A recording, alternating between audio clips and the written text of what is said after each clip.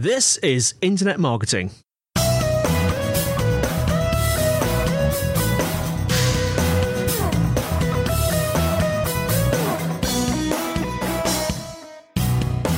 Brought to you by Site Visibility at sitevisibility.co.uk. This is Internet Marketing. Now, before we start today, we'd like to encourage anyone looking for help with their digital marketing to get in touch with Site Visibility. Whether you have a burning digital marketing question or you're looking for an agency to work with, they'd love to hear from you. So give them a call, +44 1273 733 433, or you can fill out the form at sitevisibility.co.uk/contact. Alternatively, you can talk to either Scott or Sean via the live chat function on the site. They'd be more than happy to help. Now, today I'm joined by Cindy Krum, CEO and founder of Mobile Moxie. Cindy, how are you? I'm okay. How are you? I'm very, very well. And you're in Colorado, aren't you? Yes, I am. Colorado. What's the weather doing in Colorado right now? Is it still hot? It was hot a few weeks ago, I think. It was hot a few weeks ago. We just had our first taste of fall with days that were brisk and you needed a light jacket, but then we're back now to warm. Ah, right. We had a bit of an Indian summer here in the UK, but now it's gone really rainy and, well, it's going to become windy and rainy because we've got the remains of a hurricane coming over. I don't know where it's from. It's a very sort of northerly hurricane that sort of sauntered over the Atlantic and has hit Ireland. Now it's going to come over to the UK. But anyway, let's have the weather. So let's start off. Tell us a bit about yourself, Cindy, and Mobile Moxie. Sure. So I am a mobile SEO expert, and I've been doing mobile SEO for a very, very long time, actually, since before the iPhone was even released. We did mobile SEO for, I wouldn't say flip phones, but for the first kind of round of smartphones that were just two colors and you couldn't click or you had to scroll, BlackBerry kinds of things. So been doing it for a long time. Love it. Absolutely find it fascinating. And Mobile Moxie is a company that I started over 10 years ago to help people specifically with mobile SEO concerns. As you know, now more than half of the searches on Google are done from a mobile phone. And so that means that you need to rank, and rankings are different between mobile, desktop, and even tablet. Yeah. So that's what we do. And we have tools that are really awesome to help people with mobile SEO. So that's exciting too. Yeah, fantastic. That's what I do.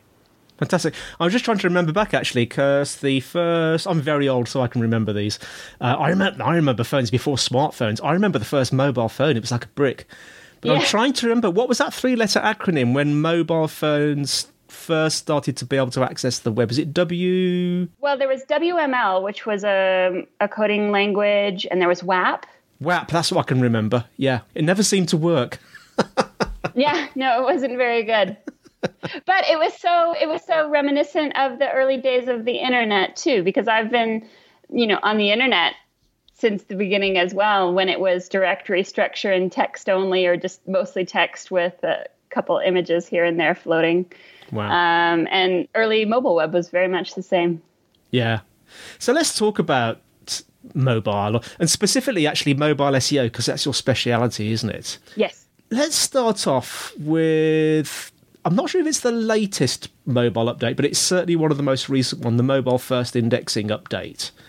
And I know you've got one or two unique theories about that, haven't you? Yes, I do. Tell us about that. I love talking about this. Yeah. So in the past year, Google's rolled out an update they call mobile first indexing. And what Google says is that it's all about switching from indexing based on desktop to indexing based on a mobile phone. And they say that's the main thing. Just make sure all your links and schema and basically your code is pretty much the same between mobile and desktop, or at least all the main points are still there. But it took so long to develop and launch that I believe that there's much more to it. And since it's launched, a lot of things are magically happening and seem to have become possible. So the theory that I have is that mobile first indexing was not just a shift to how they crawl the web, but hence the name indexing. It's a shift to how they index the web. And not just doing it for mobile, but doing it in a more language agnostic and granular way. So language agnostic means that they use what we call entities, which are concepts. A person, place, or thing idea, kind of like a noun, but concepts that you could look up in Wikipedia or in an encyclopedia. Yeah. And those concepts have relationships to other concepts that stay the same regardless of what language you speak. So for instance, if I say this is a table and this is a chair, and they often happen together, you don't have to relearn that when you learn another language. But the way Google used to operate, they did. They had to relearn everything. But when they put the baseline as entities and say, this is a table, and these are all the words in all the languages for table, and this is a chair, and these are all the words for chair in all the languages, and here's German, and these two are related, and here's English, and these two are related. So it makes it easier for them to be more efficient in non-English searches, which they've always struggled with. The algorithm's always been best in English, and international search has always had more of a spammy component that Google doesn't like. And so when they do this, they can be better in all the languages, but they can also kind of gain a deeper understanding faster. And if you think about how machine learning works, your machine learning requires lots of data.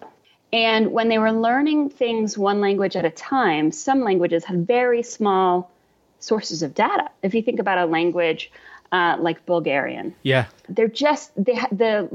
machine learning was so slow that not only did that hamper the ability for them to do a great job in Bulgarian, but it was kind of embarrassing because they could do a great job on similar queries in bigger languages. And so it was a problem easily solved by reverting, and instead of focusing just on keywords, focusing on entities. Does that make sense? It does. It's actually very pertinent because we spoke about this very thing on the show. I'm trying to remember if it was the last episode or the episode before that. And yeah, it was interesting because there were some pros and cons. I think we were talking in the context of paid search, if I remember correctly. Pros and cons in the concept of paid search. But I mean, what effects is it having in the sort of mobile SEO area? Well, the main thing that's happening is Google is doing a better job at surfacing answers instead of just websites, which is what users want. Now, webmasters, people, who work for websites, they're very kind of, upset or skeptical, kind of feel a little bit negative towards this, because when Google surfaces the answers directly in the search result, it means that their clients or their websites aren't getting the same amount of traffic that they used to. Yeah. So if you think about a search for how to tie a tie, for instance, you might get a YouTube video tutorial, or you might get a featured snippet that has a lot of text, one of those bigger kind of answer boxes that has step 1, step 2, step 3. Yeah. So those things make it so people aren't clicking through because they get the answer exactly in the search result. Yeah, that must be quite a challenge. Well, it makes sense from Google's perspective. Yeah. Because what they care about is the users, and especially they have invested so much money in the Google Assistant, which is the voice control thing. And with voice control, the most horrible experience you could imagine would be a voice robot voice reading you the entirety of a website. Yes.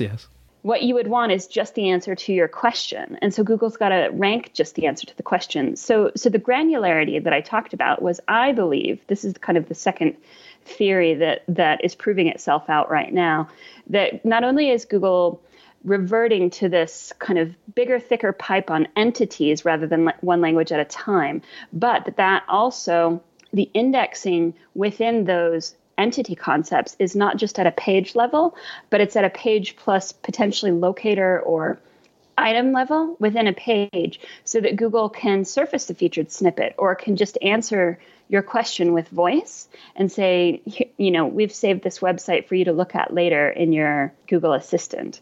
But the assistant will read you just the answer. And they've shown this, that they're doing it already with highlighting. In some kinds of featured snippets, when you click through, they'll highlight the portion that they lifted into the result. And they scroll directly to it, so you don't have to find it. Even if there wasn't a link that the webmaster put in there, they now have the ability to scroll directly to the answer on the page, which that's a change. That's different. That means that they've indexed this position on the page in this, answer. I want to talk about something else now that I know that you're quite knowledgeable on, and that's this new thing, the PWA which is a sort of a hybrid, isn't it, between an app and a website. Tell us about that. Absolutely. So PWA, it's not all that new. It's newish, but most people still don't know about it. Google's been talking about PWAs for, I would say, 3, possibly even 4 years. But it stands for Progressive Web App. And what it is a website that lives on the web but behaves like an app. And it can have mostly app code. It can have mostly JavaScript, which is what we would call a web app, something where all of the functionality is locked in JavaScript. Yeah. But it also has 2 additional files. It has what's called an app manifest, and it has a service worker. And the addition of those 2 files allow it to be downloaded from the web and have an app icon, just like any apps you would download from the store. And once you've downloaded it from the website, it opens without the address bar. You can open it in a predetermined app shell. So it looks just like a native app. And then the service worker handles really intelligent, sophisticated caching to make it seem really zippy and fast, just like a native app would. Native apps are zippy and fast because they're essentially mostly downloaded it and come directly from the phone. And so that's a bit what the service worker does is it says, I know I'm going to need this again. I'm going to save it for use again. Versus websites are often very bad at caching. So they will have to reload the whole page and re-get some of the items. And you see the flash when you change pages. It goes blank for a second. That doesn't happen in a PWA. Wow. So how does it work then, Cindy? Do you like sort of go to the normal website, but as soon as you get there, it sort of changes the look of the browser? Or is it something you can literally download in the same way that you can an app? When you go the first time to a PWA, it'll look just like a website. Yeah. And if you go back, if you've been there a couple times, that's when it'll show you kind of from the bottom of the screen, usually a little ad that says, would you like to download this? Ah. And that's when, once you download it, that's when it changes the way that it presents itself. But the idea here is, number one, it's a really good experience. It requires a whole lot less code because of the caching. So if you're in a place with limited connectivity, it's not always going up to the internet. It can actually work offline in some instances, depending on how you set up the service worker. And it's a much better experience. Google's tests have showed that because it's faster and it's a more streamlined experience, people convert more and at a higher dollar figure. Yeah. Because they're not just waiting and waiting for things to load, and they feel more confident. Like users often really, if they have an affinity for a brand, then they love using the brand app. But it makes it so that you don't have to build the darn thing twice or 3 times. Because before PWAs, you would have to build for iOS and build for Android and then build for the web. And it's 3 different code bases. This makes it so that you can build and have an app-like experience with one chunk of code. I'm going to ask you quite a technical question now, Cindy, so don't worry if you don't know the answer. I don't know how technical you are. Well, you must be very technical because you're an SEO expert. I'm just wondering if people want to sort of explore PWAs, what's the best place to start reading about them? Are there any sort of specific platforms that help you to build them? There are wizards that you can use to make the app manifest, and those just only take 5 minutes. It's very easy because it's just a text file. And then there are programs to help you make a service worker. Google has one that they endorse quite actively, and there are also loads of videos on YouTube by Google because they have entire conferences dedicated. The Krum Developer Conference is now essentially all about PWAs. Fantastic. Okay, so we've probably got quite a few people listening that might perhaps want to start exploring mobile SEO a bit more. How should they get started? What sort of things should they be thinking about, Cindy? The first thing is to just start acknowledging that if you're doing SEO and you're looking at rankings, most likely the rankings that you're looking at are desktop rankings, because even though Google has gone mobile first, most SEO tools are still doing desktop first. And so make sure that you're slicing the data and segmenting so that you know the difference between how mobile is performing and desktop is performing, because they will perform differently, both in rankings and conversion and success. The other thing is we developed a tool because I was so tired of being told that the ranking numbers coming from Google are just directional or suggestions or averages. But I wanted to know exactly how something was ranking and if there was knowledge graph or if there were featured snippets or things like that above the ranking, pushing it down. So we developed a tool that lets you choose from a bunch of different phones, put in an exact address, and then put in a query and see exactly what that mobile search result looks like right now in a live Google result, as if you were standing anywhere in the world. So we could say, oh, I have a company in Tokyo and, they're located in the center of the city. Are we ranking well in Tokyo for this keyword in the center of the city or at this address? And we can. And you can actually, even with paid memberships, you can upload a CSV of all of your addresses. So let's say you're a chain like Starbucks. You can upload your addresses and say, how are we ranking standing right by all of our locations on this important keyword? And we'll show you what the mobile result looks like in all of those places. Is that the mobile SERPs test or mobile SERP test you were just mentioning then? Yeah, we call it the SERPerator. Yeah, well, the SERPerator. Yeah, we'll put that in the show notes, definitely. Well, thank you so much for coming on, Cindy. How can people find out more about you, more about Mobile Moxie? Well, the website is just mobilemoxie.com, so mobilemoxie.com. Yeah. And then we're also on Twitter. I'm pretty active. The Mobile Moxie account is also pretty active, and we tweet out tutorial videos and kind of glossary definition kinds of videos from that one. So it's a good place just to start following and get little tidbits of knowledge to build up. Fantastic. Well, thanks for coming on, and thanks for listening, everyone. The show notes will be in the usual place, which is sitevisibility.co.uk/IM podcast. If you're enjoying the show, please leave a review. That would be smashing. Very British, that, wasn't it? That'll be smashing. If you've got any questions or topic suggestions or even guest suggestions, the email is podcast@sitevisibility.co.uk. You can tweet at sitevisibility. We have a site visibility group on LinkedIn. So that's all from me, Andy. And it's all from Cindy. Yep, bye. Thanks for coming on, Cindy. And we'll see you next time on Internet Marketing.